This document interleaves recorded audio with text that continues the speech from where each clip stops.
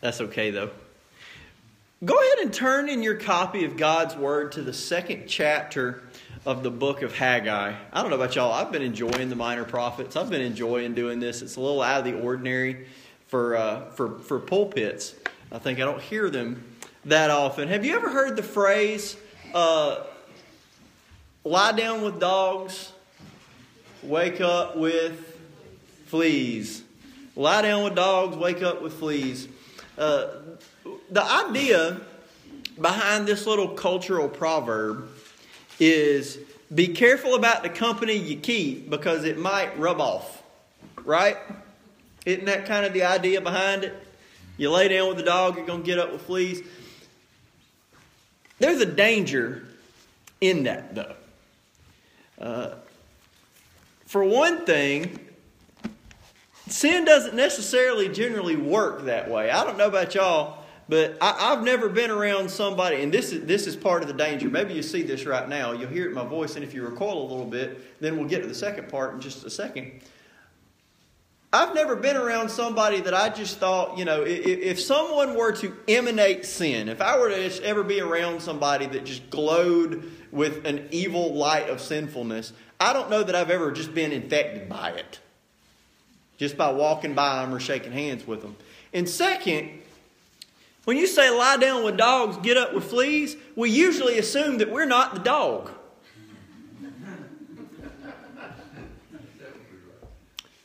It's real dangerous to say something like that because what if you're the flea-bitten mutt yourself? We're going to talk about personal holiness today. And this is a real dangerous topic for us. Because we tend to go one or two ways with it. Just because we're people. We either go way over here and we go into the deep darkness of depression and assume that there's no way we're ever going to have personal holiness. Or we go way over here to the other spectrum of pride. And we assume that we've got personal holiness and everybody else would if they looked more like us.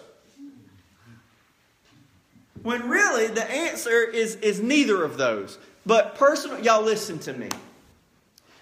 Personal holiness, and I love the grace of God. I'm going to stand up here today and I'm going to talk about the grace of God. I'm going to stand up here today and tell you can't earn the pleasure of God. You can't do that. But I'm also not going to stand up here and tell you that your own personal holiness doesn't matter. If you claim to be a follower of the Lord Jesus Christ today, there ought to be a degree of personal holiness in your life. And it ought to be increasing as your life goes on. Does that make sense? Your life ought to be looking more and more like Jesus every day. If it doesn't, I'm not saying you're not going to have setbacks. We all do. Because we're all fallen. But if you do not look at your life and see, at the very least, a desire for personal holiness, that would lead me to question whether or not you actually have a relationship with the Lord. Because that is a natural outgrowth of it. So we're going to talk about personal holiness today. So if you would stand with me out of respect for the reading of God's Word, we're going to be in the second chapter of the book of Haggai. And we're going to start in verse 10. And we're going to read 5 really weird verses until we explain them. Verse 10. On the 24th day of the 9th month, in the 2nd year of Darius, the word of the Lord came by Haggai the prophet, saying, Thus says the Lord of hosts, Now ask the priests concerning the law, saying, If one carries holy meat in the fold of his garment, and with the edge he touches bread or stew, wine or oil or any food, will it become holy? Then the priests answered and said, No. And Haggai said, If one who is unclean because of a dead body touches any of these, will it be unclean? So the priests answered and said, It shall be unclean. Then Haggai answered and said, So is this people, and so is this nation before me, says the Lord.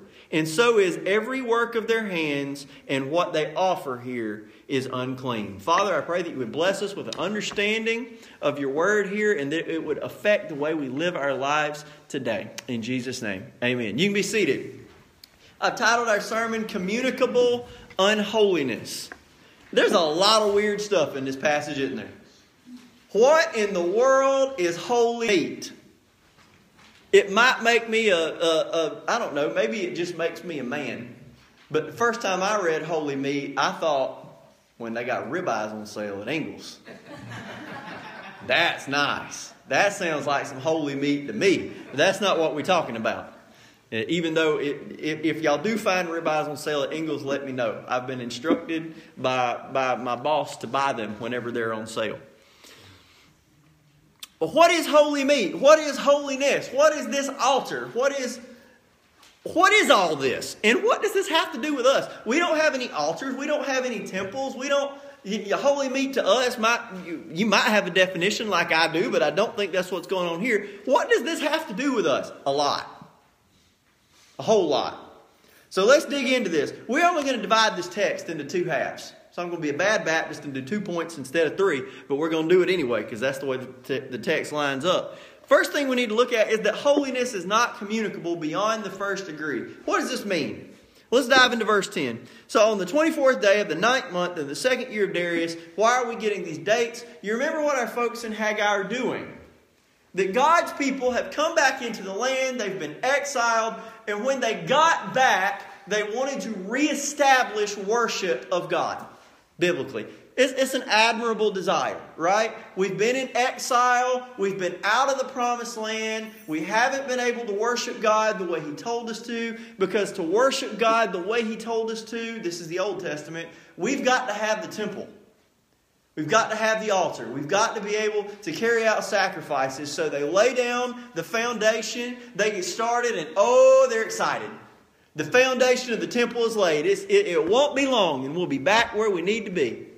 They lay the foundation. Well, the foundation is not good enough. You've got to have the altar. You can't bring sacrifices. So they set up the altar and they dedicate it. Oh my goodness, we're so excited. We've got the foundation of the temple laid. We got the altar built. We can offer sacrifices here. We're so good. But then they get distracted.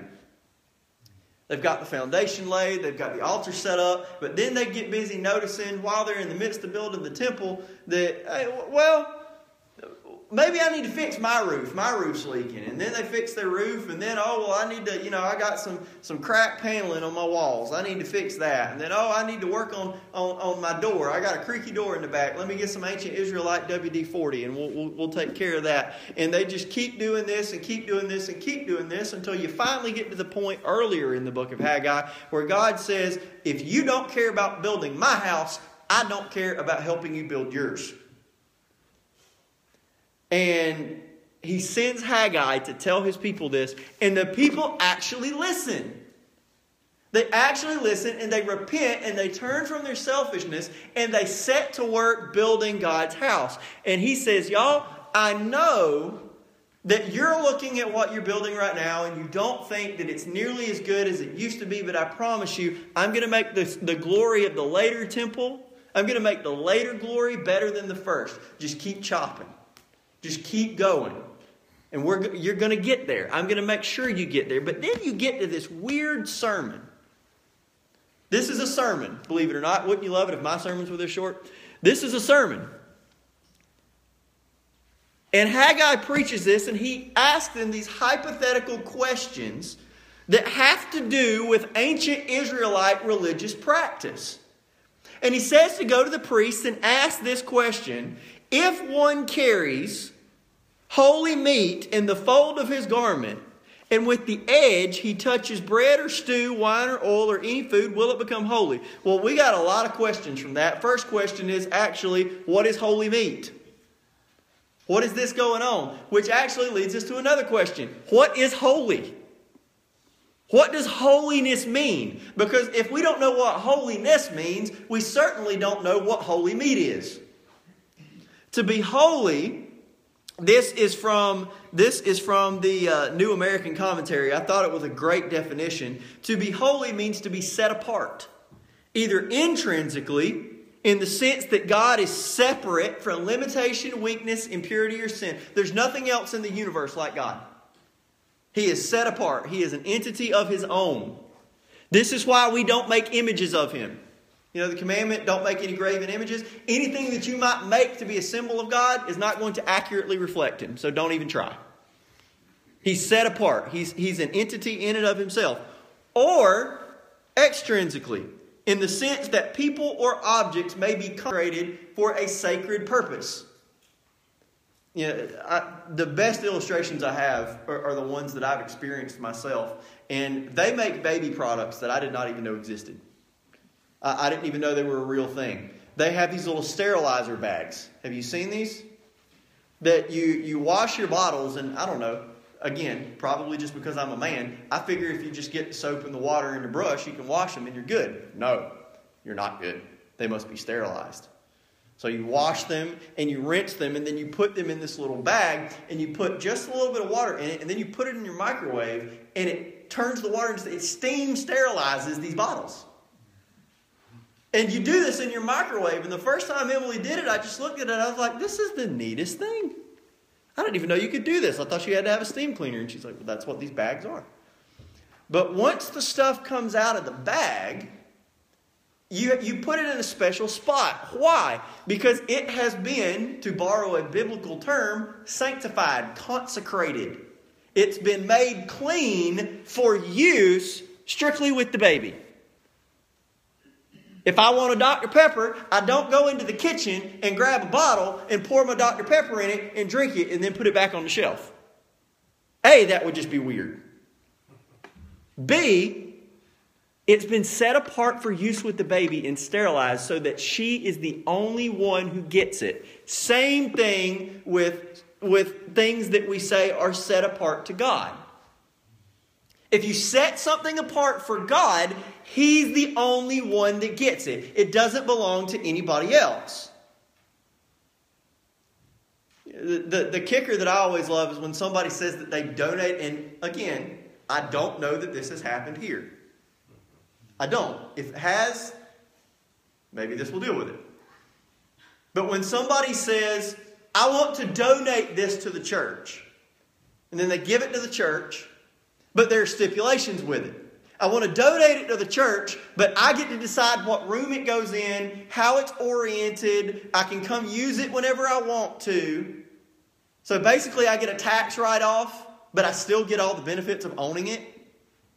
No. Once it's set apart for God, once you've given it to Him, it's no longer yours.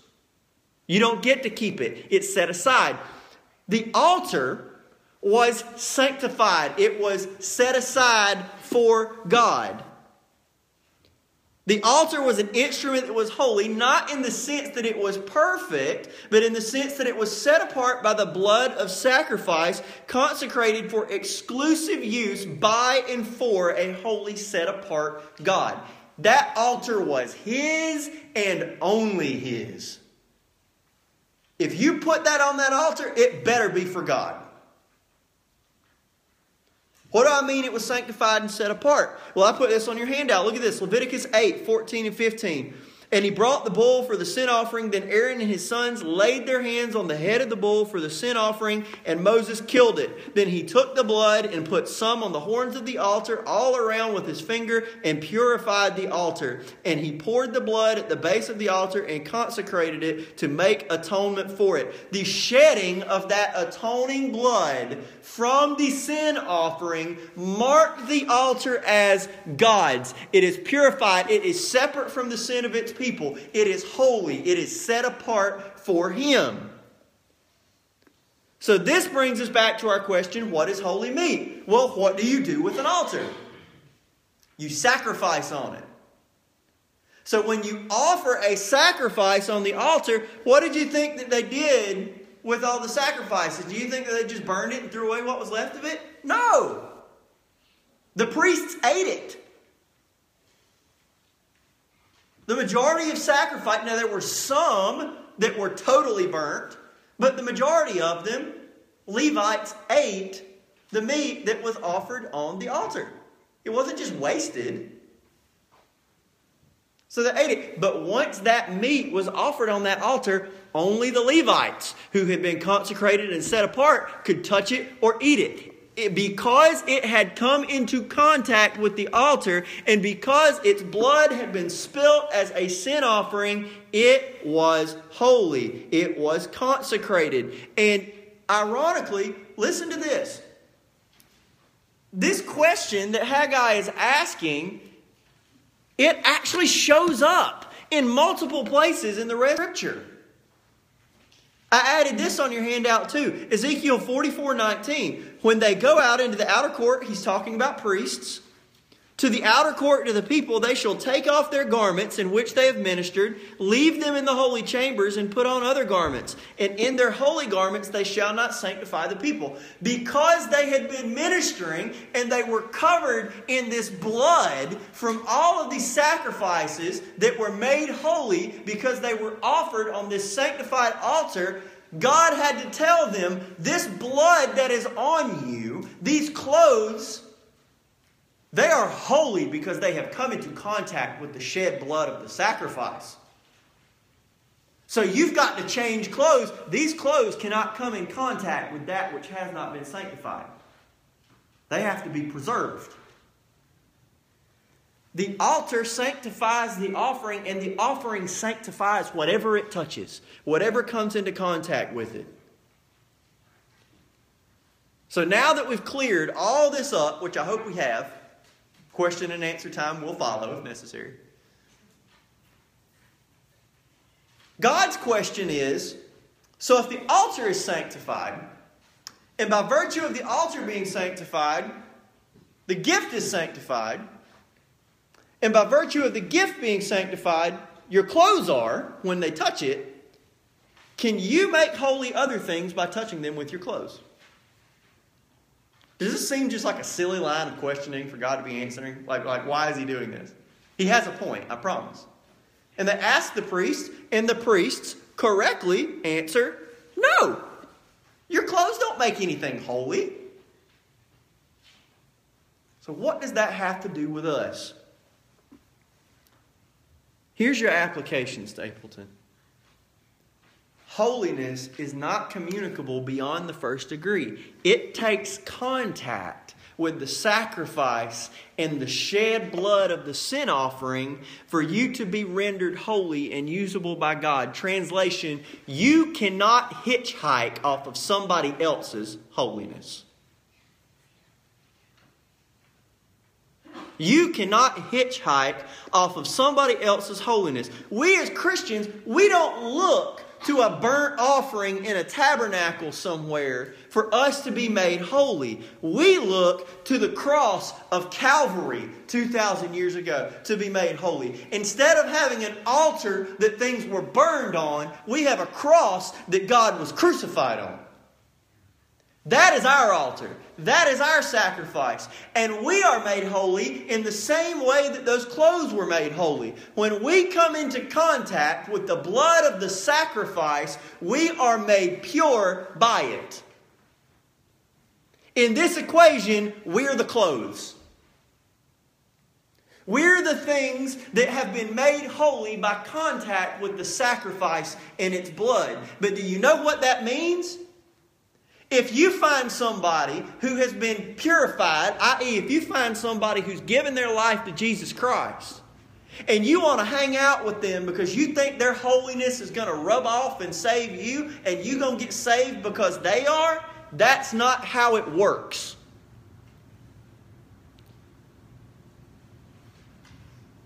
Do not for 1 second think that if you surround yourself with people who have come into contact with the blood themselves, who have gone to the altar themselves, who have come to Christ for repentance themselves, that their holiness is going to pass over to you.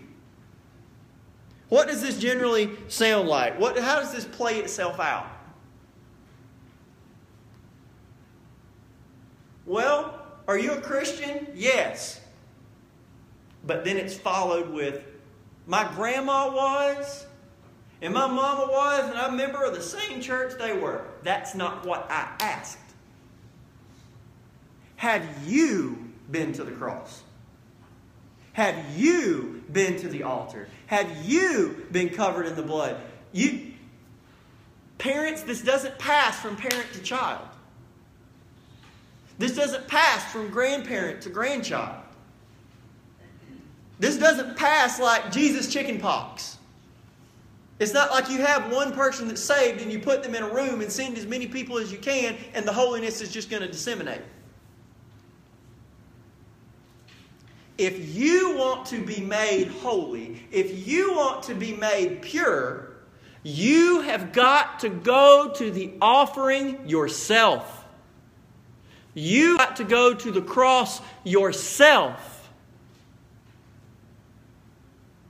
Now, I know that's a simple application, but it bears being repeated because every church I've ever been in, there has been someone that gave me that answer. That they're saved by their association with their parent, their grandparent, their church membership. What about this? They're giving. I give to a church that's full of saved people. If you're not saved yourself, you can give a $10,000 check this morning and die and bust hell wide open.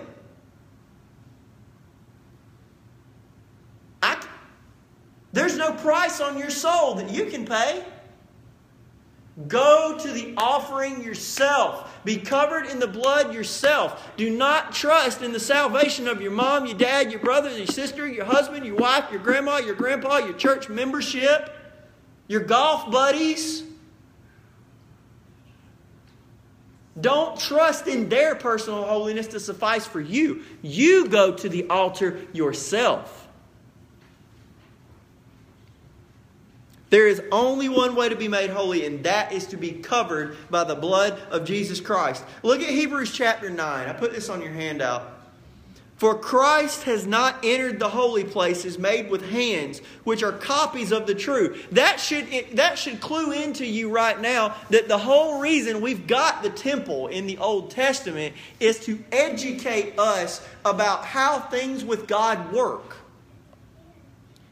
That the tabernacle, the temple, is just a copy. It's just a shadow of the true thing. But in heaven itself, now to appear in the presence of God for us. Not that He should offer Himself often.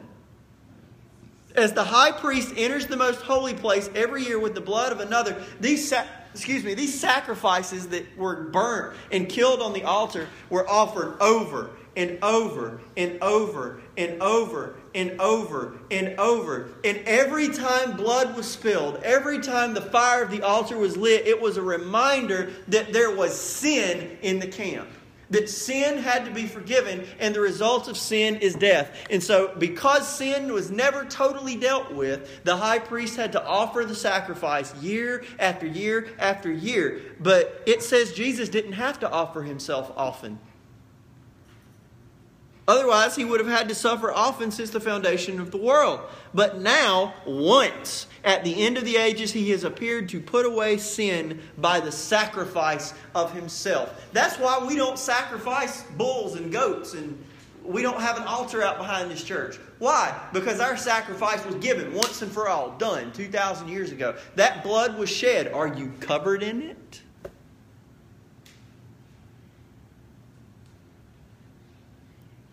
Because you can't rub up against the garments of somebody else who is and be made holy by their own holiness. You need yours. You need to be covered in the blood of the sacrifice yourself. Holiness is not communicable beyond the first degree. If you don't go to the sacrifice, you don't have it. You can't get it from somebody else. Then second, unholiness is communicable, but not quite in the way you think. This takes us back to what I said at the beginning. You know how we like to say if you lie down with dogs, you get up with fleas? This is generally the way we think about unholiness. We tend to think about unholiness as something those people have. Who is those people? I don't know. Whatever you thought in your head when I said those people, that's who those people are. It's something different for everybody. And that's the way we tend to think about it. Well, I don't want to get mixed up with them because whatever it is they've got might rub off on me. But again, that fails to consider, what if they're not the dogs? What if they're not the ones with fleas? What if we are? Maybe we're worried about their sin catching on to us when we ought to be worried about our sin catching on to others. maybe we've got this backwards. Maybe we're self-righteous. Maybe we think so much about ourselves that we can't process. Maybe we're the ones that need to examine ourselves rather than judging those out there. Let's look at the next question that Haggai asked in verse 13. So now we've dealt with the fact that holiness is not communicable. We've dealt with that. But what about unholiness? Haggai said, if one who is unclean because of a dead body touches any of these, will it be unclean? So what does this mean, any of these? All of the things that he listed in the first one. So you're walking around with your holy ribeye in your priest garment. You're walking through your house, and your garment brushes up against the pot of soup that Mama Levite has on the stove. The soup is not holy because your clothes have brushed against it. But what if Jim Bob, who's been out in the countryside today, cleaning stuff up, found let's make this Georgia. What if he found a dead deer in the middle of the road and he had to get it out of the way? So he grabs the dead deer and he drags it. Okay, now I can drive my ancient Israelite ATV down the road again because I've had to pull the dead. Well, touching a dead body under the Old Testament law made you unclean. In the same way that touching the holy meat, if you were a priest, made whatever you were wearing, it made you pure. So this is in reverse. In fact, if you were to go so far in Numbers chapter 19, this is not on your handout, but there are a lot of... Actually, y'all brace yourself. I'm going off script. Numbers chapter 19. Listen to the degree to which a dead body could defile you.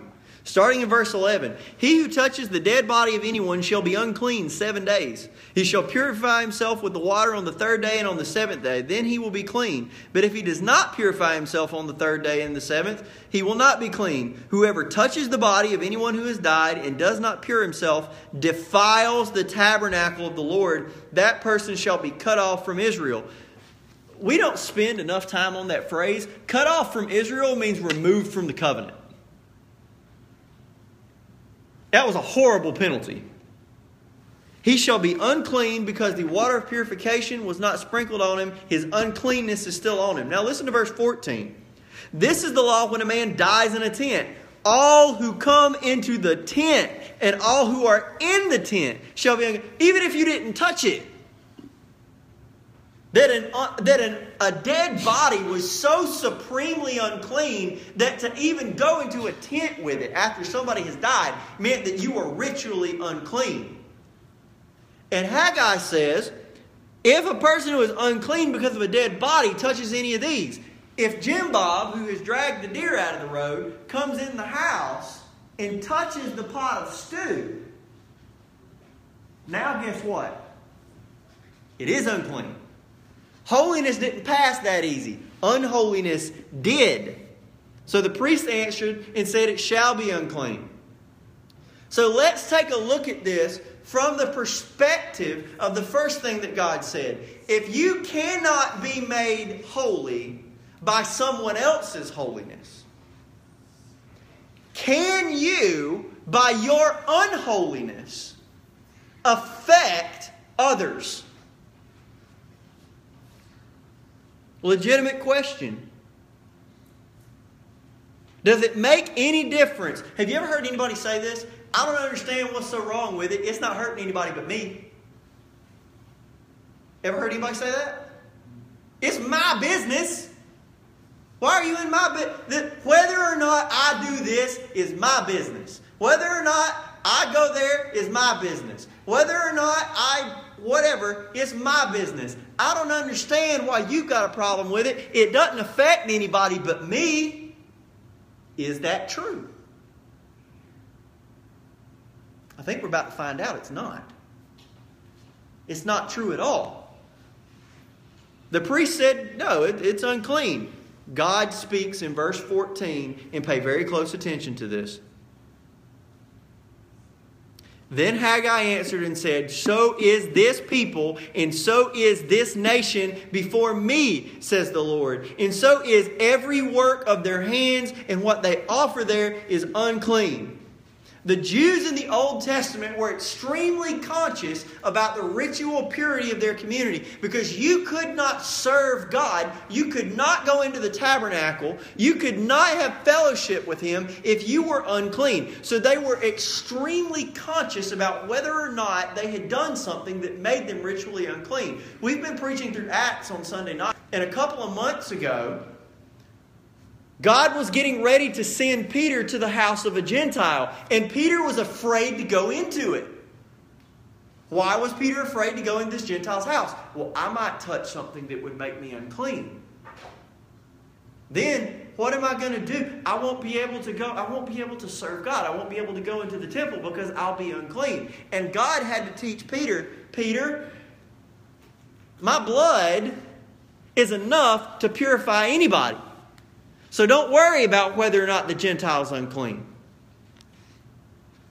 The Jews here were concerned about the same thing. They were concerned, well, we can't serve God unless we're clean. They were right about that. They were wrong about whether or not they were clean. And God got in their face and said, you cannot serve me because you are unclean. But God, we are serving you. We're building your temple. We've got your altar up. We're offering sacrifices. We're doing everything you asked us to do. But here was God's point. Because there was sin in them, not on them. Sin is not the kind of thing that you can just wash off from the outside. There was sin in them, not on them. Because of the sin that was in them, everything they set their hand to was defiled, even their service of God. Everything that they offered, defiled. Every service that they did, defiled. Every tithe check that they wrote, defiled. Every hymn that they sang, defiled. Every Sunday school class that they went to, defiled. Every Bible study they signed up for, defiled. Every fifth Sunday fellowship meal, defiled.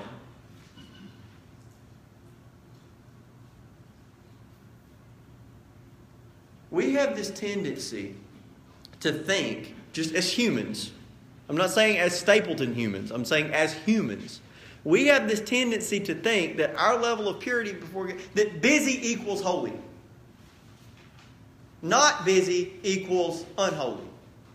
That if they would just get more active in the church, they'd get their life right. That's not how it works. If there is sin in here, then that sin defiles all of the busyness. All of it. Well, I'm going to make God happy. I'm going to sign up for this Bible study and I'm going to go. No, that's not how it works. That doesn't make God happy. Because what you're doing is you're trying to buy His approval. That's sinful. It's defiled. Well, maybe I'll make God happy if I sing in the choir. Maybe I'll make God happy if I have a choir. We need a music minister. Pray for one. No. If you're trying to make God happy by doing this, you have not dealt with the real issue, which is the sin in your heart.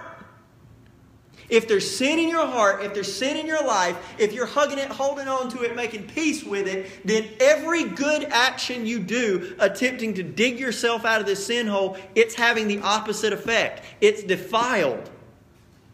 It's bringing unholiness into God's presence, not the opposite. But Josh, I go to church. I give to the church. I don't cuss. I don't drink.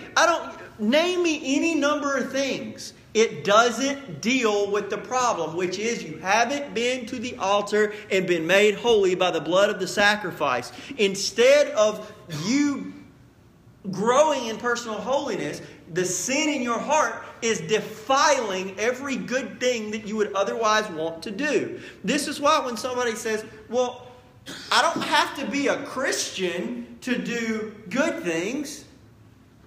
You know, it blew my mind. I must be honest up here, okay? One of my arguments for years has been, say a disaster happens, right? Like we've had all these hurricanes recently. It's been horrible. Especially, the destruction in Puerto Rico, in Texas, in Florida, it's been horrible. And I used to say, you never see the atheist disaster relief truck in town. Anybody ever seen that? I've never personally seen it, but I wanted to Google the statistics to see if that was actually true. Believe it or not, there is an atheist disaster relief organization. Several of them. Blew my mind to know that they existed. Because my first question is why? Why do this? Say, well, because they're people and people are valuable. No, you're borrowing that idea from us. You're an atheist. Why do this? Well, I don't have to believe in your God to do good things.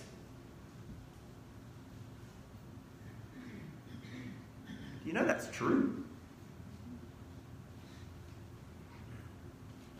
Whether or not they believe in Him, they're made in His image. Which means they have some idea of good and bad, of right and wrong. They know what things are good. They know what things are bad. And they don't have to believe in God in order to do good things. They can do good things because they're made in His image and they know what good is. But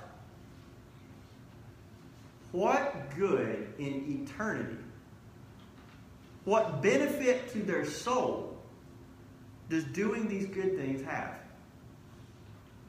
None. How can you say that, Josh? I know Christians who do believe in Jesus, and they hadn't ever so much as lifted a finger in any disaster relief. And you're telling me that the atheists get no benefit because they drive semis into destruction zones, and they feed the hungry, and they clothe the naked, and they bathe the dirty? Probably not personally, but provide the water? You're telling me that there's no... Yes, I'm telling you there is no benefit in eternity for their souls for that. Why? Because of this. Even the good is defiled by the sin on the inside.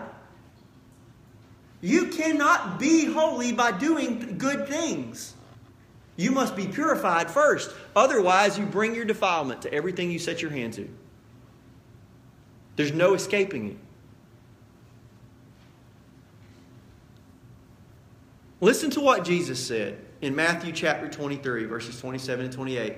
Woe to you, scribes and Pharisees. And by the way, if you go read Matthew 23, Jesus talks about the altar and the gift that's on the altar. I think Jesus is thinking about Haggai when He says this.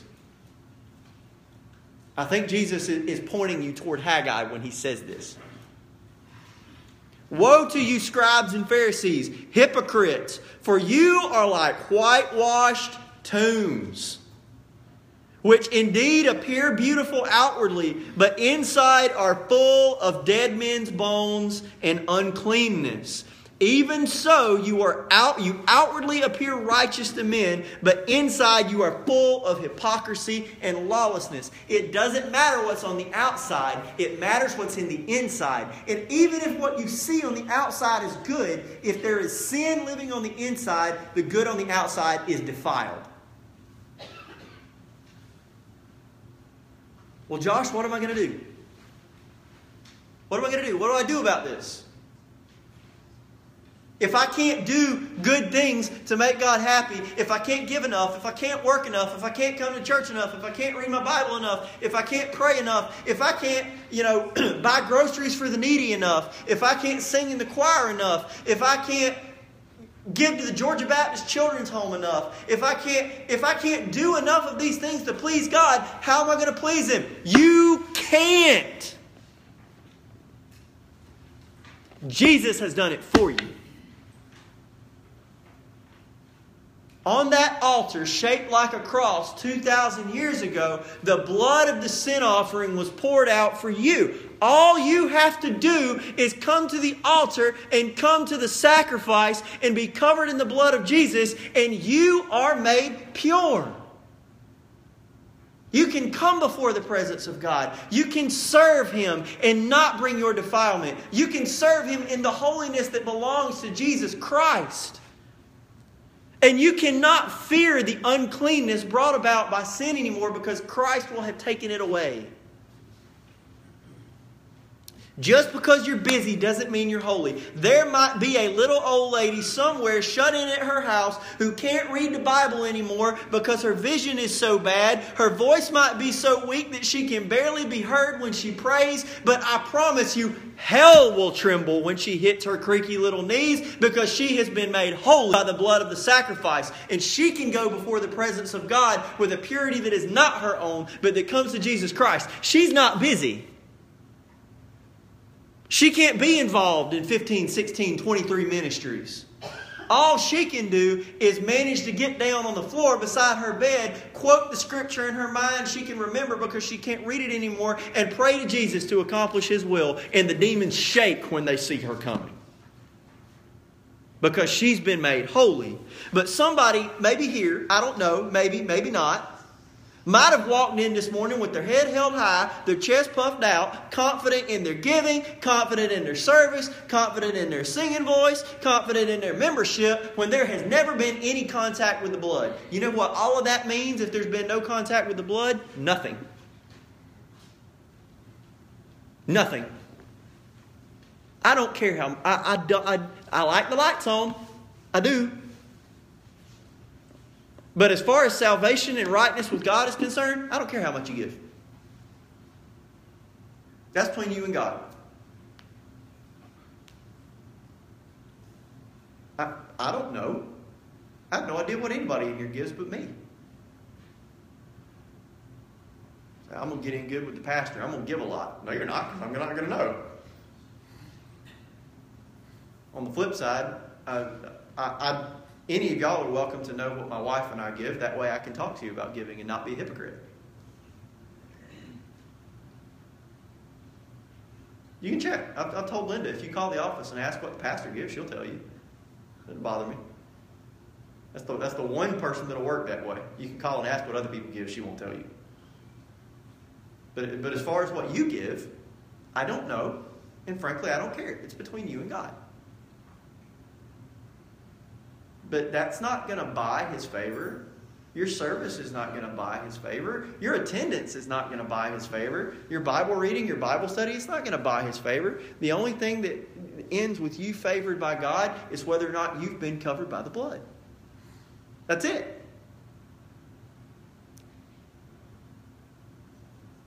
And I'm not standing up here yelling at you to do better. I hope you understand that. If I ever get up here and preach a do better message, somebody need to pull me aside and knock me up beside the head.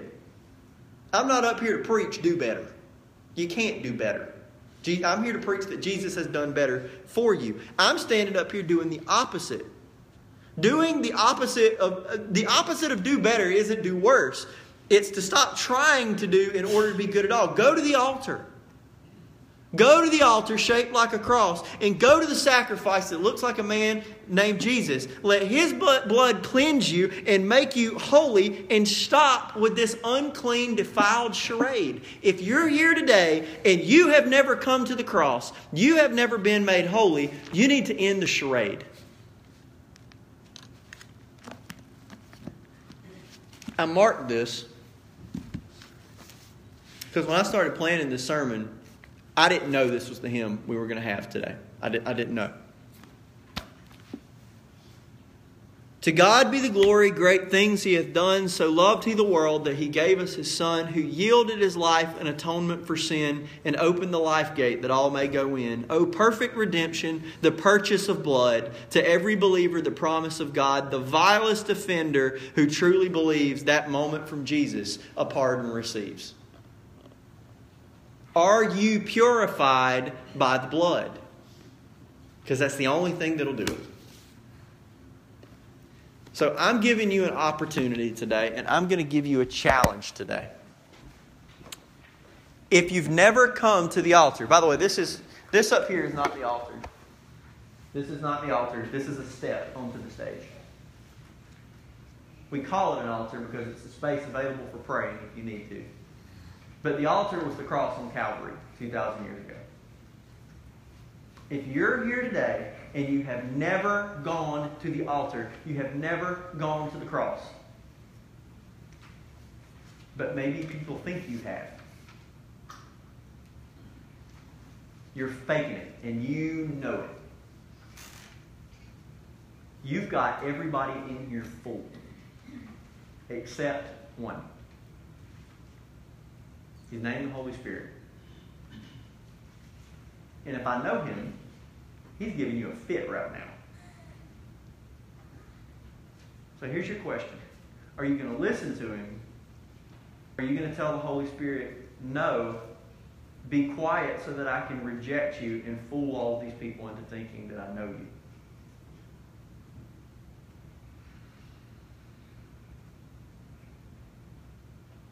As a pastor, and I know it's about to get heavy, but I feel like I need to say it. As a pastor, I have a rule when it comes to funerals. It was taught to me by a professor at seminary. Especially if it's somebody you don't know. Don't preach them into heaven. Don't preach them out of hell. Because one person knew their heart. Them.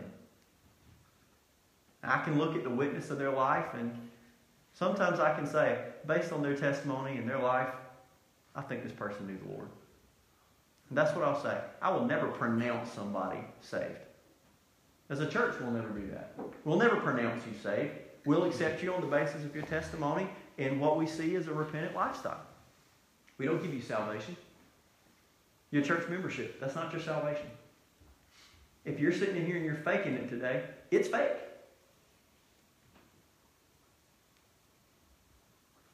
And one day, God forbid, if I have to do your funeral, I won't preach you into heaven. And I won't preach you out of hell. I'll say what I believe to be reasonable based on your word and your life's testimony. But at the end of that day, when they close the doors and turn the lights off, it doesn't matter what I said. It doesn't matter what everybody else believed. It matters what Jesus believes. It matters what Jesus knows. Are you faking it today? Are you serving in defilement because there's sin inside? Come to the altar. You can deal with that right now. Joyce and Abby are going to lead us in a couple of verses of a hymn. You've got several options to respond if you need to. You can come down the aisle.